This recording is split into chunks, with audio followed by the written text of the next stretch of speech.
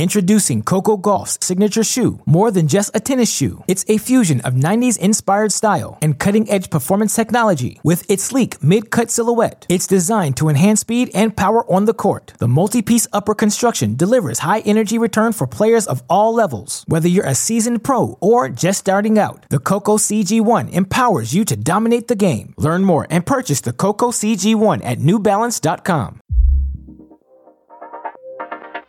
I'm Lisa Stone, and you're listening to Parenting Aces.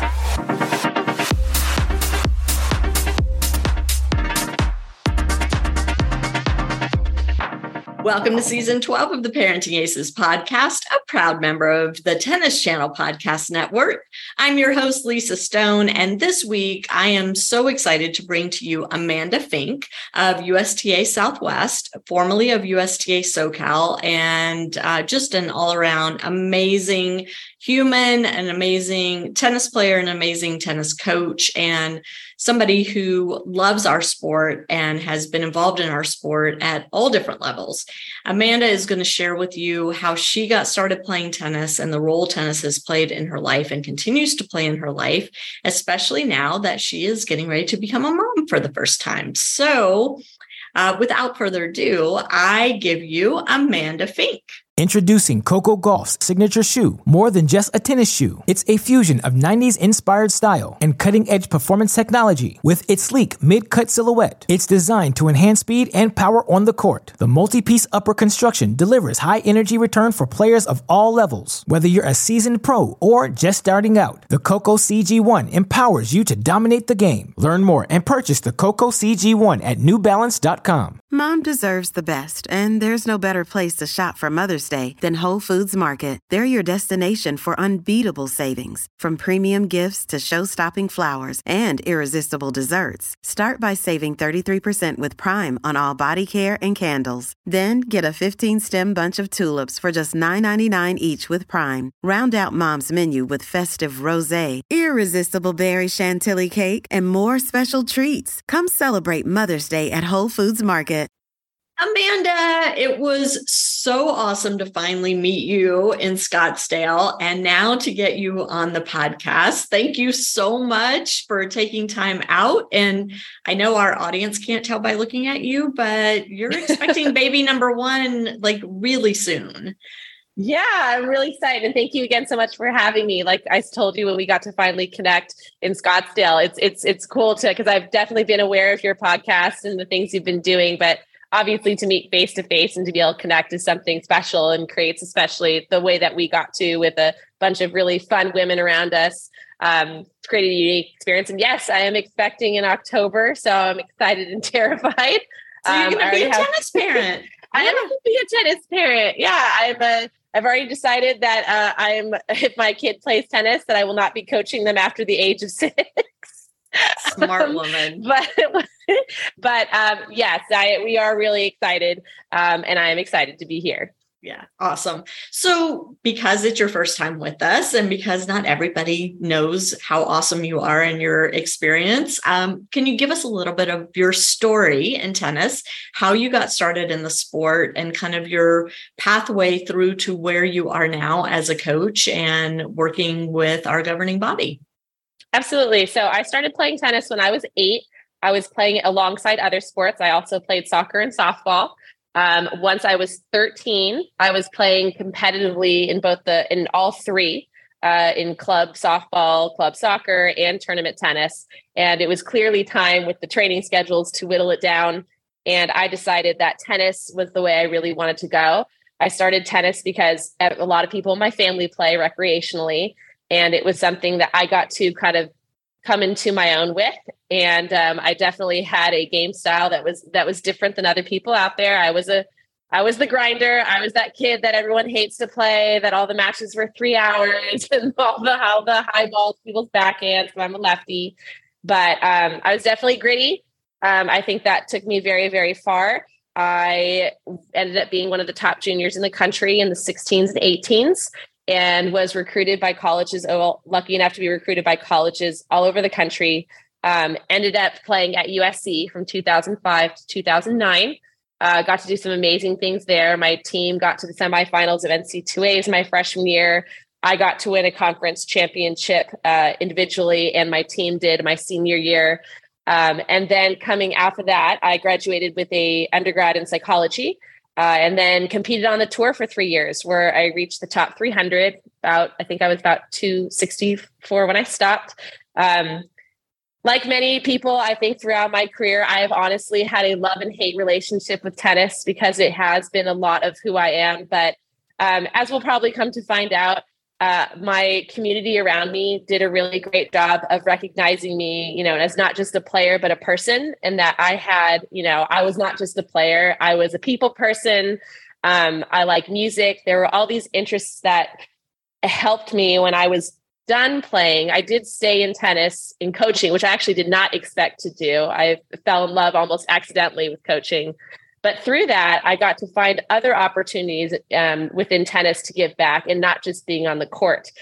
Being part of the USPTA and being able to serve on coaching boards and being able to impact our coaching community, as well as being involved in the USTA. This is my first section board here in the Southwest, but I was also heavily involved with activities in SoCal. So I'm getting to hopefully leave tennis in a better place than where I even was. And I loved it already. So I've had a really full circle journey with tennis, and I'm very, very grateful to have had the opportunity. So what is your current role with USTA Southwest? So I'm currently a board director at large. So I am, I'm not an officer, but I am in all those meetings. We are having all of the, the discussions about it. But the board, a lot of people don't understand what a board does. We are more of the, 10,000 foot view of what tennis looks like. I think when I originally got on the board, a lot of parents and league players were really excited. They're like, great. Can we change all of these rules that are part of these tournaments? And these things are like, that's not what I do. Like we're looking at how tennis is going as a whole, and then seeing generally where we can maybe advise staff to make improvements, or to, have new projects like the one that Ashley got to pilot with our women's tennis summit, which was very, very successful. So things like that. So we are more of the grandstand view of tennis than in the weeds, so to speak.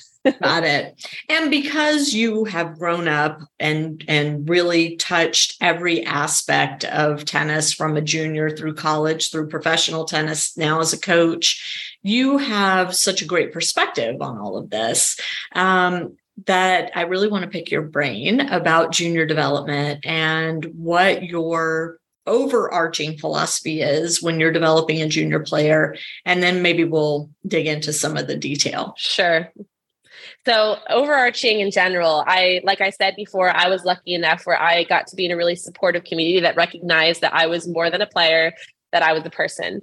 And that is something I'm trying to bring into at least my seat at the table when it comes to thinking about development. I think for a long time, and this is also my experience as a player, is that the USTA, and rightfully so, we were very, very focused on finding the next great thing, and putting all our eggs in one basket. It's got to be this player.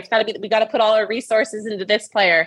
And the unfortunate part is that's great to try to find the next great player, but it leaves so many players out, so many players without resources, without opportunities.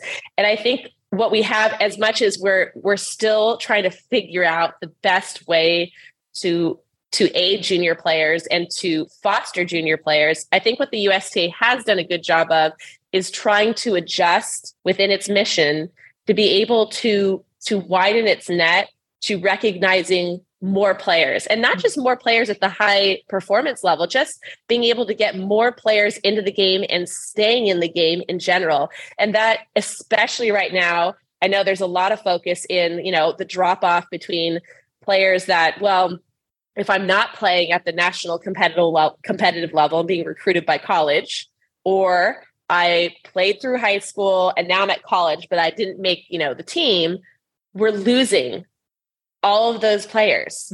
When, if you play and you love to play, it should be a part of your life, your entire life. Yeah. It's more than just about this college scholarship. It's more about, it's made me the person that I am. And I think that being able to focus on that aspect of junior development, of being able to keep players in the game at whatever level that may mean, and having a place for everyone. I think that has become more and more important to the organization as a whole. And we're seeing that with Tennis on Campus, and that initiative growing to campuses all over, big schools, small schools, state schools, private schools. I mean, we're seeing those teams everywhere, also known as club tennis, for those who may not know the term Tennis on Campus, which is a co-ed opportunity to play in college, and super fun and very social, but also extremely competitive. Absolutely. I think it's actually a very, very underrated source. And I talk about this a lot when I do get to do workshops, about how there's a lot of either misinformation or not enough information, I think, sometimes out there for parents and players about what that program is and what it means. You can, prioritize if you're going to, quite honestly, if you're going to have a science major in college, I don't care how good you are. It's hard to be able to play and be able to do something like that with all the labs and things. You can still have a great experience in those club tennis programs. It is. I agree. It's very, very competitive. Those national championships are no joke. And a lot of people don't realize that there is a national championship for that division alone. It can be social. It's like, there are cuts places. The more competitive usually the varsity team is, the more competitive, therefore, the Tennis on Campus program is. But usually there is a place for everyone in some way, shape, or form. And what I love about it is that you can be the really competitive person, or you can be the person that's out there, I just want to play and get exercise and meet people. And so it is a great inclusive program. But I think oftentimes it's overlooked or still sometimes very underrated when it really shouldn't be. Right. And it is a great option for the player that, as you said, wants to pursue a more time-consuming major, or maybe wants to be able to do a junior year abroad program, or be part of Greek life on campus, or campus government, or something like that, where, playing varsity tennis may or may not allow for that flexibility. Right. Yeah, my favorite Tennis on Campus story is still, and I'm sure he hates it because I bring it up so much, but if you don't know who Grant Chen is currently the head coach at SMU and came out of our Tennis on Campus program at UCLA. He started playing there. He became a manager there. He became a very knowledgeable team leader there. Ended up being working his way up to associate head coach of the varsity UCLA team, is now currently one of the most respected college coaches in the country. Yeah. It is a highly valued program, and some great tennis leaders come out of it. Well, and I love that you say the word leader in conjunction with it, because that's one thing. Those of you who don't know Grant, you need to know Grant. He probably knows you, even if you don't know him, because that's how well connected he is. And he's one of those people that has taken the opportunity at every turn to make as many connections as possible inside and outside of tennis, but then bridging the gap between those communities, and doing so successfully. And yeah, he's having great success at SMU now. It's sad to have him leave UCLA, because I'm a Bruin too, but it is what it is. So anyway, that's our pitch for Tennis on Campus, for club tennis in college. For those of you who aren't familiar with it, please take a look, as a great alternative to playing varsity tennis for your kids. And now I want to transition back to junior tennis, Amanda, and really want to pick your brain about junior tennis. Junior tennis development has gotten so complicated. We're hearing that you've got to have your tennis coach, and you've got to have your fitness coach, and you've got to have your mental skills coach and your footwork coach.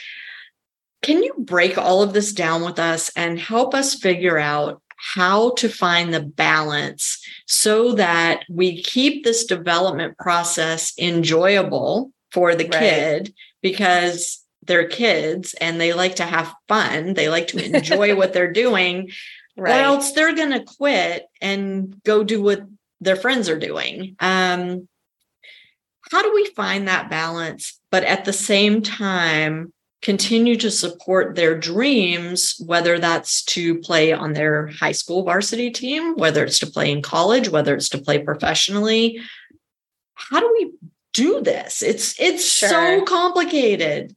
And the most complicated part, I have to tell you, Lisa, is the hard part is that because the easy answer would be ask your kid what they really want to do and be able to run with it. But the problem is that our kids are, whether they want to make their parents happy or their coach happy, sometimes it's hard to get the accurate, realistic answer just from them alone, which, is something that we're not going to solve here today, but it is an issue all in itself. But in terms of the journey, I get it that now it seems nowadays that in order to be successful, you have to have a staff. I can tell you that that's not true because I definitely did not have one. Yeah. It's so expensive. It's so expensive. It really is. But it really comes down to, usually you're going to find that there's a couple people. So not one person is going to do everything. And it's unrealistic to expect that that's going to happen.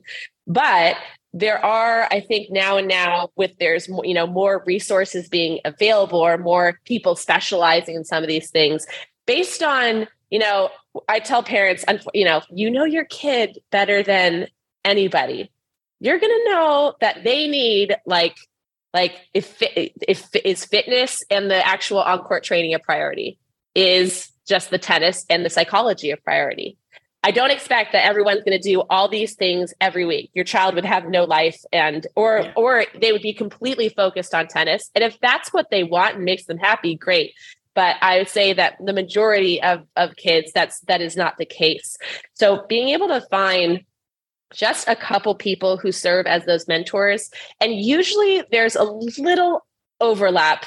Like, for instance, myself, I can deliver on-court things. If a parent specifically asks me to do footwork with their child as well, I will integrate it into their lesson. I will tell them that it's going to take time out of the lesson. I can't extend myself.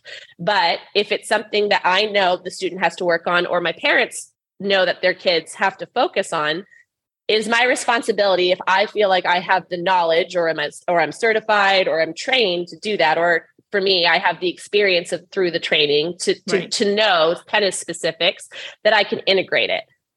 You're also, I know you had Todd on recently who talked about how, finding a fitness professional who is tennis specific. I totally agree. If you are training with someone off court that doesn't have any background in knowledge of tennis or doesn't show the interest that is going to go watch tennis to be able to learn what to pick up. Mm-hmm. I'm not going to say it's a total waste of time, but you are probably not going completely the most efficient direction we could be. So I think not only that, and I don't mean to cut you off, but if they don't have tennis specific knowledge in terms of fitness training, they could actually cause injury in your child. Correct. Because they're developing the wrong muscles, the wrong movements that aren't going to serve the child well on the court. So absolutely, it can be dangerous. So yes. And then the other thing I would say is that, I know in terms of the USTA, I feel like there is a stigma where if my child doesn't train with the USTA or go to these national camps or sectional camps, they're not going to be recognized. They're not going to be followed. It's not. It's not the end of the world. It's not the end of the world. No, it's if your child, if that's not the route they want to go, I know at least for me growing up as a junior, later on in my high school career, when I could adjust my schedule to finish earlier, I would go to, it was Carson at the time that, had a mecca of tennis. And my mom would drive me all the way out there from Calabasas, which, there, hour and a half back, 5 hours, depending on traffic. Yeah. But honestly, I think that, and I know we might touch on this later, but I think I got more experience. And I think more juniors will get the best experience by playing more matches.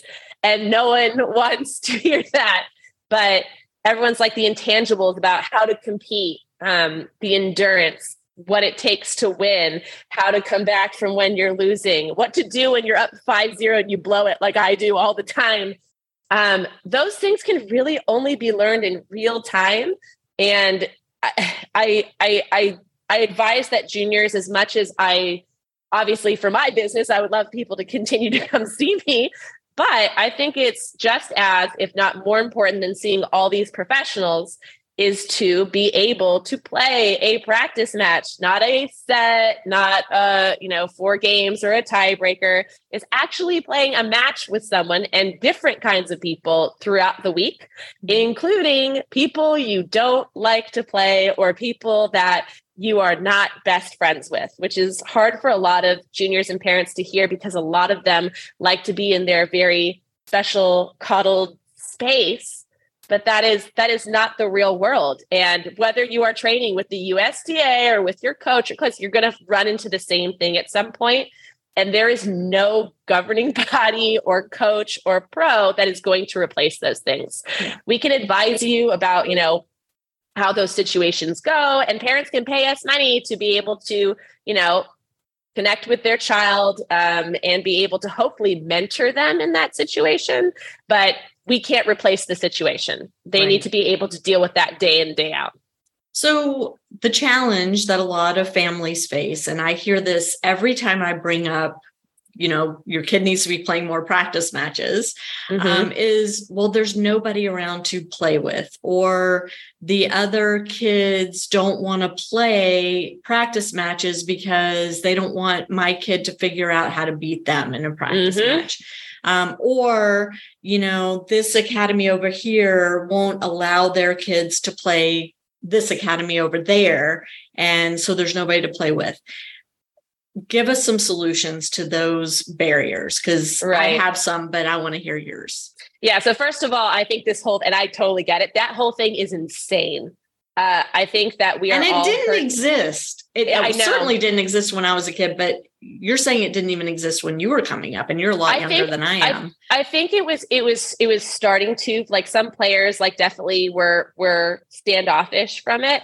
But I think that there were enough of us that all kind of knew that we were helping each other. I would definitely play people during the week that I was significantly better than, people that were my level, and some people that were, pretty challenging. And every once in a while, my mom would, have a college player come or compensate someone that was a lot more challenging just to play the sets with me. So I would get those different levels. But yeah, this whole culture of I'm in my bubble and you're in your bubble is just, I wish I could understand it. It's not helping anyone. The solutions are tough. I'm not going to lie. It's not an easy situation to go through, but it's kind of like the college process, where part of the responsibility is on the player and part of the responsibility is within the parents and the coaches. So the first step is, if you're a player and you're playing in these tournaments, there's 31 people in the straw every week that are your age and level. They might not live right next door to you, or they might not be exactly your WTN or your UTR, but clearly you are all willing to go to this tournament. So you all have a certain amount of radius from each other. And it's super awkward at first, but getting phone numbers at tournaments, especially when you're just getting started, I think is really important. Whether you play an opponent and you win or lose, whether it's the player or the parent connecting with another parent, just exchanging phone numbers and being able to constantly reach out. Because at some point, if I ask you enough times, at some point you're going to have to tell me. Well, not only that, then you've got a list of people to ask to play doubles too. So it serves a dual purpose. Exactly. And I've done it before where it doesn't happen very often, but sometimes I have reached out. I've had a player that's asked me about that. And I have reached out to an academy coach, or I have reached out to another coach and said, hey, my player is trying to play with your players. It's not, I need your help. It's not like you have to do this or whatever. Usually there's enough mutual respect between parents and coaches, at least at a certain point, that it's listen, we're all trying to make each other better. I'm not trying to come in and steal your blueprints. I'm not coming in as a coach, and I'm not trying to steal your kids. Trust me, I don't have time for your kids anyway. So it's not what it's about. And I think that I think a lot of times providers, we're all a little timid that that's kind of what we're facing, is the stealing of the blueprints and whatnot. But, even if you play someone, that person's not going to play exactly the same way twice. Right. You might see their game style, but everyone is different on every given day. So I think oftentimes we're still making a lot of excuses for things that shouldn't be a thing. But in terms of the tournaments and the governing bodies, I think that, again, the USTA it's having its hurdles and it's trying, but through these EDC camps and through a lot of these other programs that they're starting to offer, they're trying to foster kids getting to meet other kids and hopefully connect with them, but they can only lead the horses to the water, right? You have to be able to take the step. And sometimes, again, for kids, depending on what age they are, that can be really awkward. And it can be a little more on the parents to go, okay, I've brought my kid to this event. Here are the other parents. I need to get all of their numbers. Yeah. And then, I am super, old school. My mom literally at some point, my mom, when I was really young, would arrange these things for me. But at a certain point, she would give me the list of all the phone numbers that she had accumulated. And it was my job to have a practice match every day. And if I didn't, I risked losing my lesson with my coach or, other things, because my parents were great and they knew that that was an important part of my development and the part of training that made me the strongest as a player. So 2 things popped into my brain as you were talking. One is, if it is difficult to find people to agree to play these practice matches, maybe invite them to play a practice doubles match.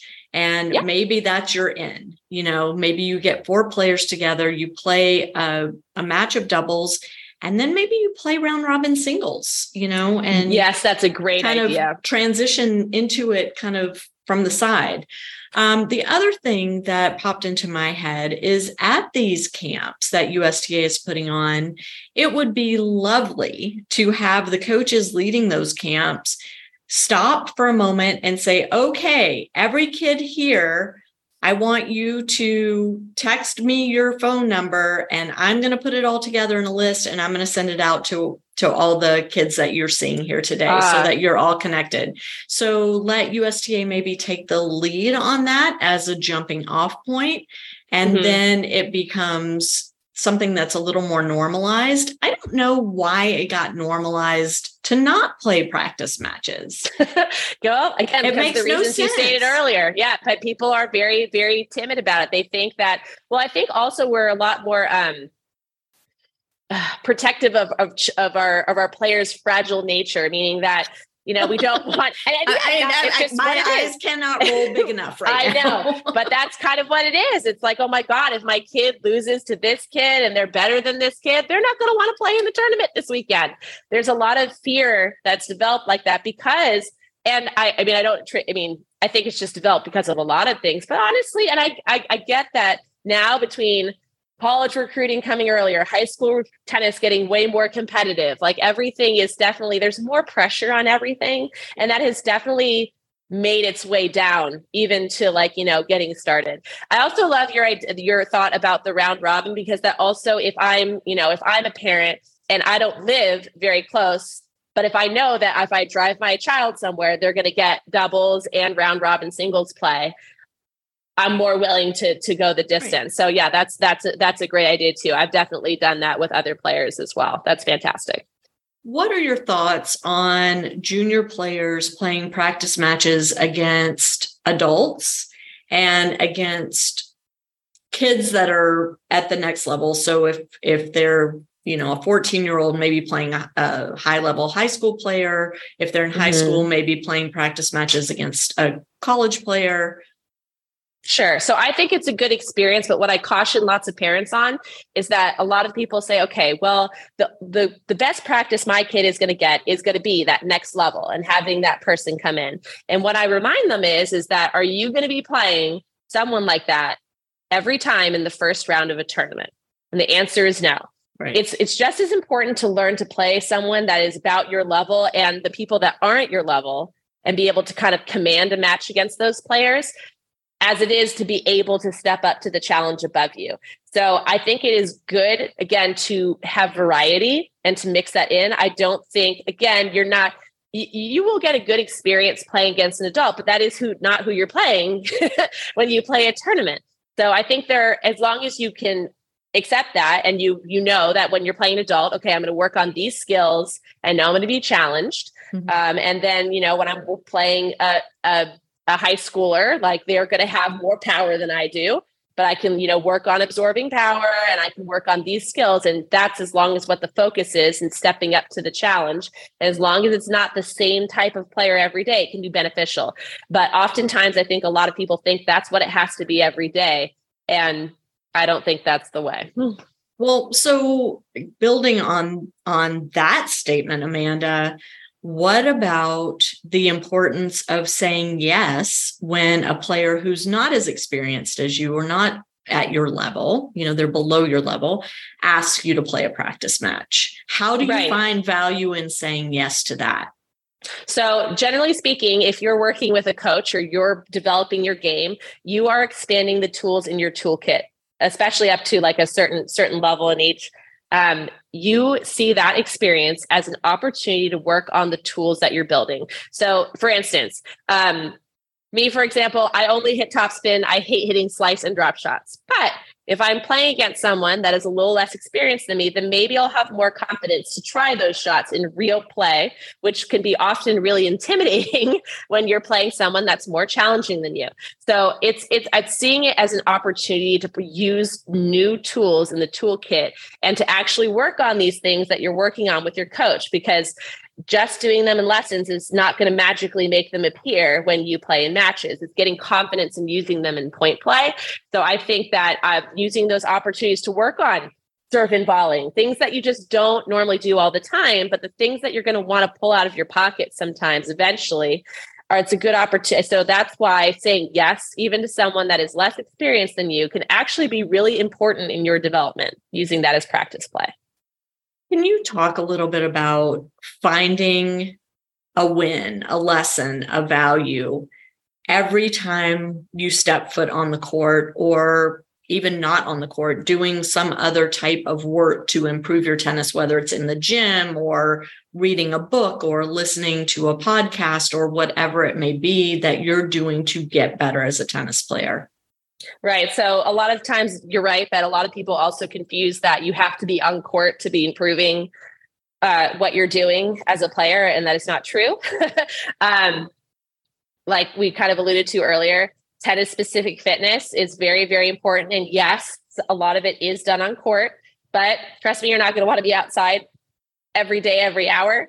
And there is a lot of useful things you can do in the gym, as long as it is explosive training relevant, change of direction relevant. And as long as the strength movements you were doing, if we're talking about lifting, are like, power, like a weighted lunge combined with a jump, like things that are more relevant to what you're doing specifically on court will help. In terms of the podcasts and the watching of the tape and the things, I can honestly tell you that no one hates watching tape more than me. But, my coaches at times, especially like there was a time that I was injured, back injury. So I was out for a couple months and I had to watch tape and that was awful. But my coaches did give me direction. They're like, we want you to watch these matches and look for patterns, because we all learn at at a certain point of the junior tennis level how important pattern creation is, being able to be confident in our game plans, and sometimes they end up becoming unconscious after a while.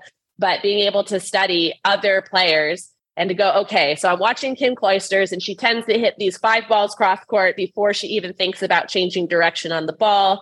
Things like that can be useful in that, okay, well, when I go out in the court and I know a player is beating me, I can instead of freaking out, which might happen anyway. Yeah. I can at least step back and go, okay, what's happening? What's this person doing to me? What is their comfort pattern and how do I take them out of it? Or what patterns, after watching these players and knowing my shots, what things are successful for me? Do I like roping, 2-3 balls to someone's backhand and then finding a short angle somewhere?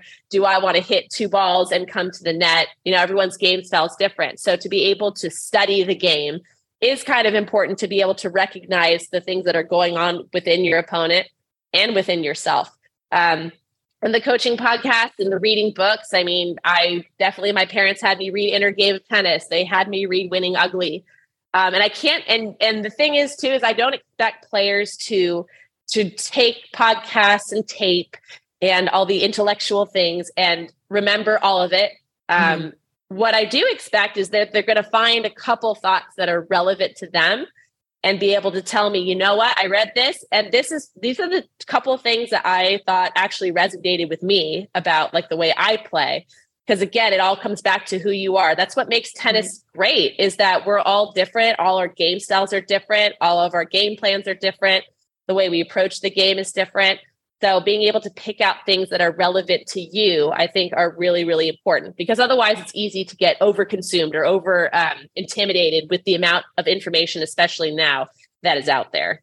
For sure. And I love that idea of just pulling a couple bullet points out that resonate with you. Maybe you have a notebook and you jot those couple things down, or maybe you make index cards that you keep in your bag and, you look at on side changes or whatever it is. Or maybe you just internalize them and that's how you utilize it. It's different for everybody, but I do like the notion of, it's not every single word and every single sentence that is going to change my game or change my life, but there's typically at least one thing to be learned, right? And this whole idea of kind of structuring the development process to the individual is something that seems to get lost a lot too. And I think parents tend to forget that, kids tend to forget that, because we're always comparing.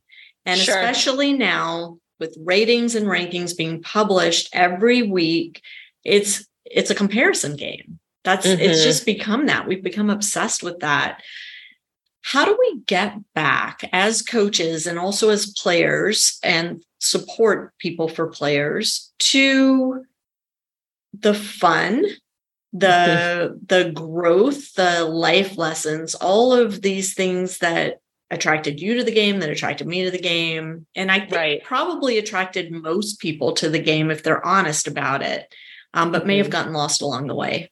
Sure. So I think as we get, again, the over truckload of information, that the point you just made is exactly what we have to keep re-examining is why we're playing in the first place. And again, that answer is going to be different for every player. Some do want to be the next, now that Roger Federer's not playing, want to be the next Roger Federer and take his spot. Some people, some kids, their end goal is making their high school varsity tennis team. Some of them is, I just want to be able to rally and play with my friends that play. And so I think keeping those goals and realistic and in check, I think often, especially parents sometimes will hear the goal and go, but my child is capable of, all these things. And it very well may be that they are, but if they don't want it, then we're pushing into a brick wall. So I think being very, very honest about why we're doing what we're doing will lead to, okay, again, how many of these other things do we really need to be considering? But yeah, in terms of the rankings and things, it's, again, information is always a blessing and a curse. Yeah. It's all, to be fair, like there's a lot of good like statistics and things that can be generated from those things, especially as you get later in development. If you are considering college tennis, being able to know what the ratings of the players are, do I fit in here, or will, in a couple years, will I have the potential to fit in here? There's lots of good upside for that. But yes, there is the downside of having it available and being obsessed. Yeah. Kind of like with weight, when you're trying to lose weight, right? It's like, if I have a goal to lose like 5-10 pounds, I'm going to be on the scale every day, probably 3 times a day, wondering if it's happened yet. If I want my rating to go up a point, I'm going to be looking every day to, wonder if it's happened yet. And we have to remember that with time and with the right mindset, and if you're doing what you're supposed to be doing, good things will come. Or the things that are meant to be will be. No computer algorithm is going to set how you live your life or how or how honestly, I mean, maybe some of the choices at the end of the day.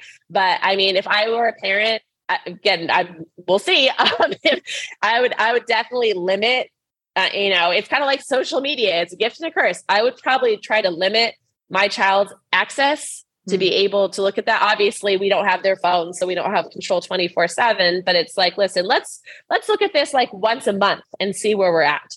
Yeah. We don't need to look at it every week because quite honestly, even when there are changes, they're going to be really, really small. You're not going to go like whatever WTA, like a 40 to a 1 or whatever it is. Like, it's not going to happen overnight anyway. This is meant to be, your tennis journey, and your tennis journey from when you start, from whether it's 6 or 8 or 10 or whatever. You have to see, okay, my tennis journey is from when I start through at least the junior tennis journey, right through when I'm 18. Mm-hmm. And I have to see it as a big picture item and not as a minutia thing that is going to make or break who I am comparatively speaking to my friends every week. Just because I have a lower WTN UTR than my friend this week does not mean that they are that much of a better player than me. And does not mean that they are a better person than me. It has nothing to do with that.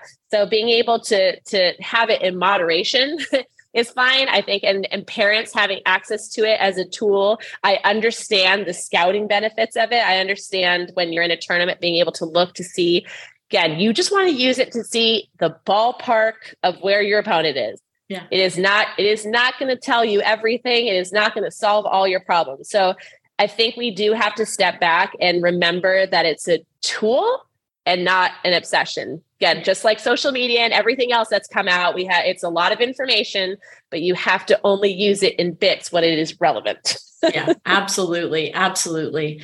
I want to talk about too, this whole, you've used the word mentor several times during our conversation, and it's a word I use quite a bit too. And I'm a big believer in the value of mentors at all stages of life.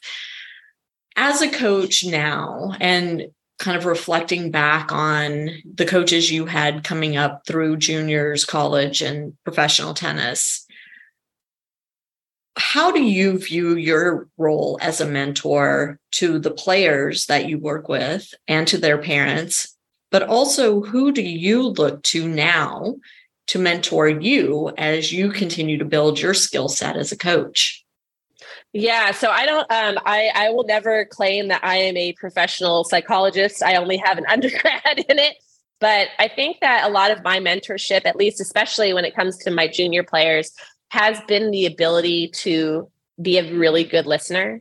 I hope, at least. You have to ask my kids, but to be able to, push kids, but also be able to ask them what's going on in their lives. Be able to, when I see that a drill is not going well or something's not going well, not to assume that they've been tanking on me, but to stop and actually check in with them, since usually there is more going on than a lot of us give them credit for, especially in the teenage years.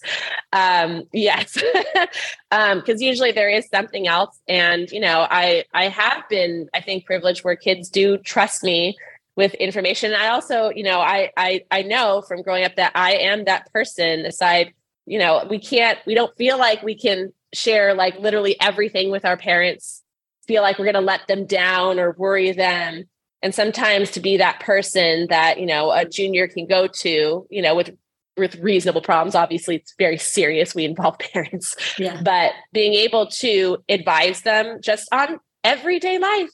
And a lot of times I've found that a lot of the things that we're trying to accomplish in drills are very parallel to things that are going through their lives. For example, I'm working with a couple of players that are currently at JV status on their high school team.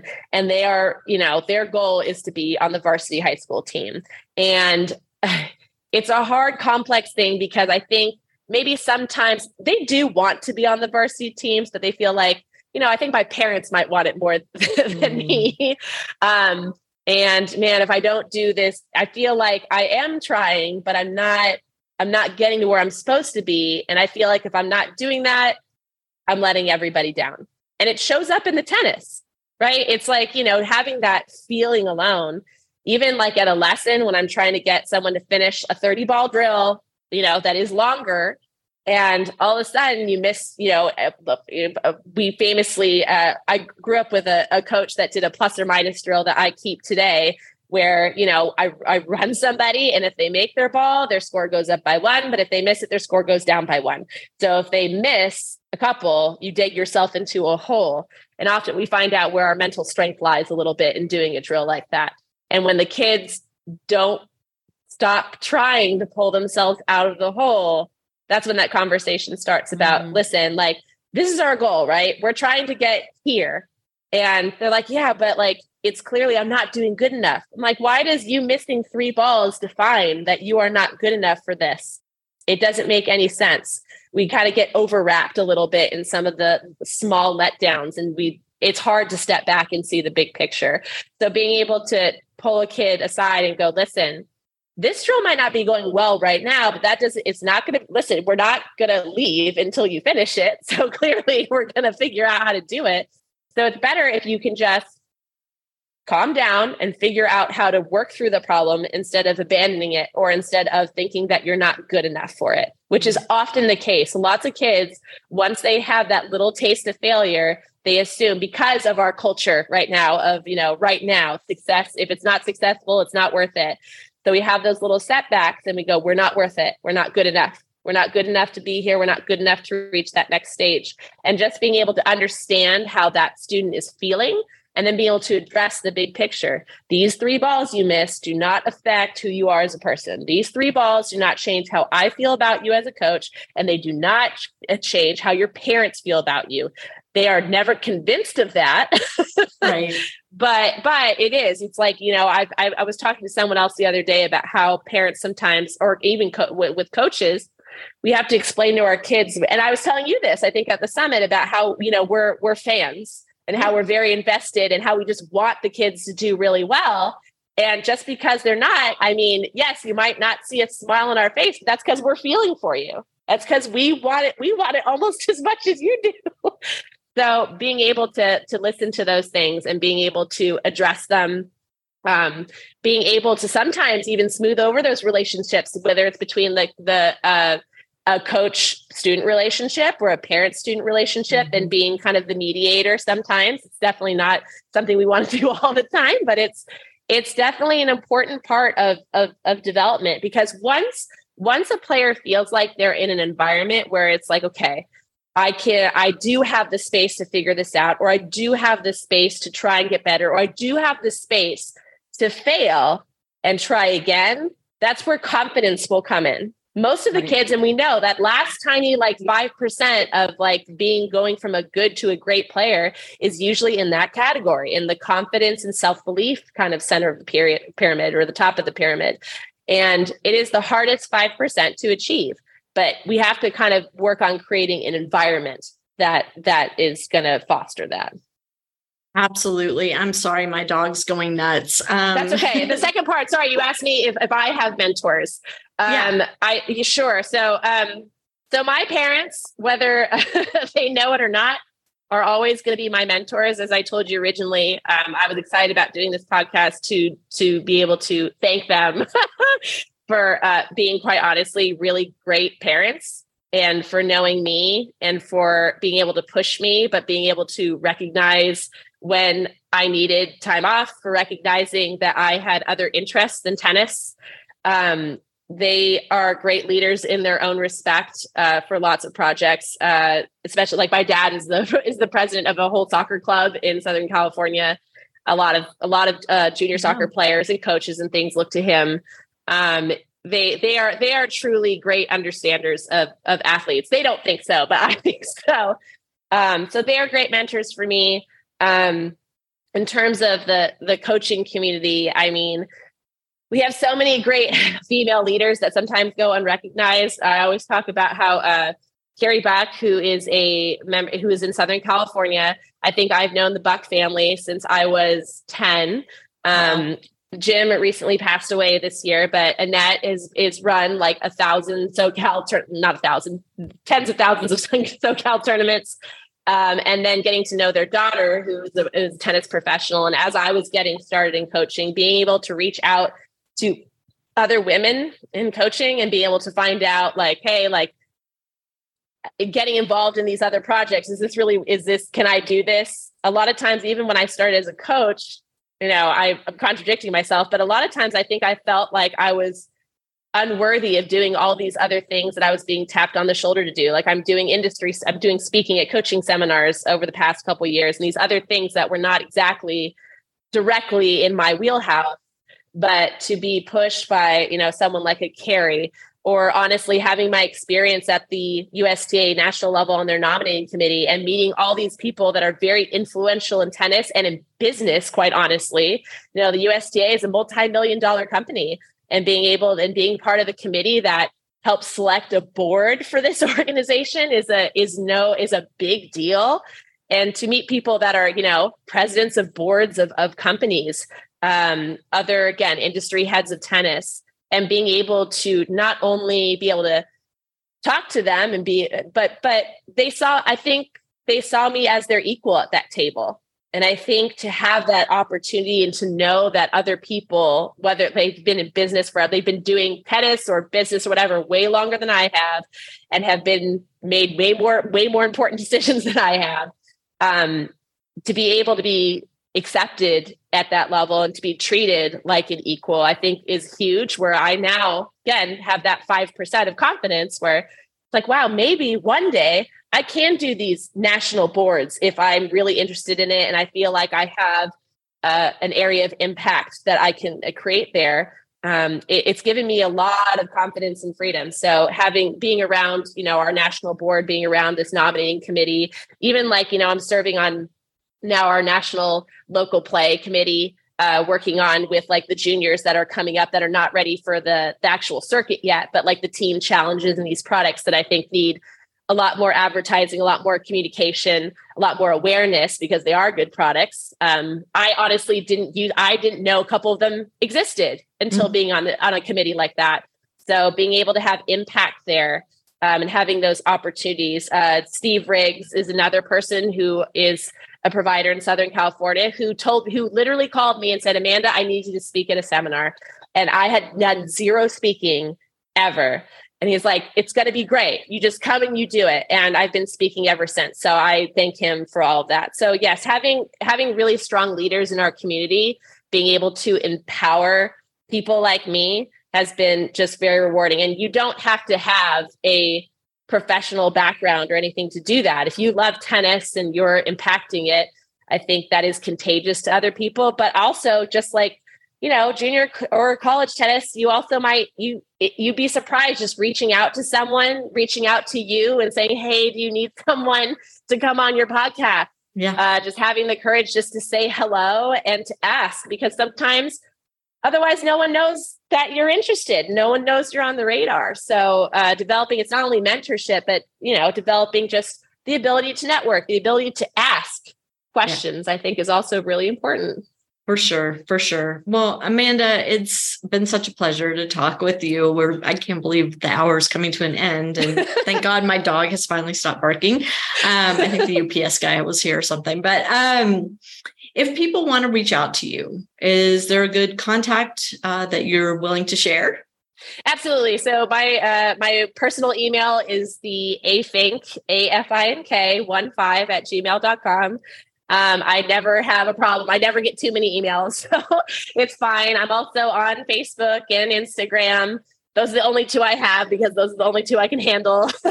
I believe that is at Amanda Fink Moore, Moore being my married name. So yeah, anyone can come find me anytime. I'm always open for questions and I love meeting new people. So I hope to hear from you.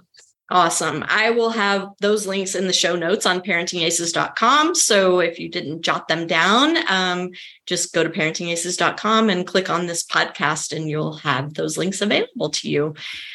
It's just great to get to know you better. And I know who to look for at these events. And I hope we run into each other much more often in the coming months and years. And I wish you all the best with baby Fink or I guess it's baby more. Baby more. Yeah. Baby more on the way. So can't wait to see pictures on your Instagram.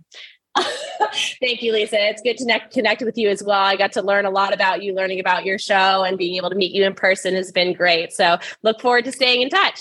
Yeah, absolutely. To my audience, thank you so much for tuning in, and we'll catch you next time on Parenting Aces. I'm Lisa Stone, and you've been listening to the Parenting Aces podcast for tennis parents by a tennis parent. If you like what you've heard, please subscribe to us and write a review on iTunes. For more information on navigating the junior and college tennis journey, please visit us online at parentingaces.com. Thanks for tuning in and sharing us with your tennis community.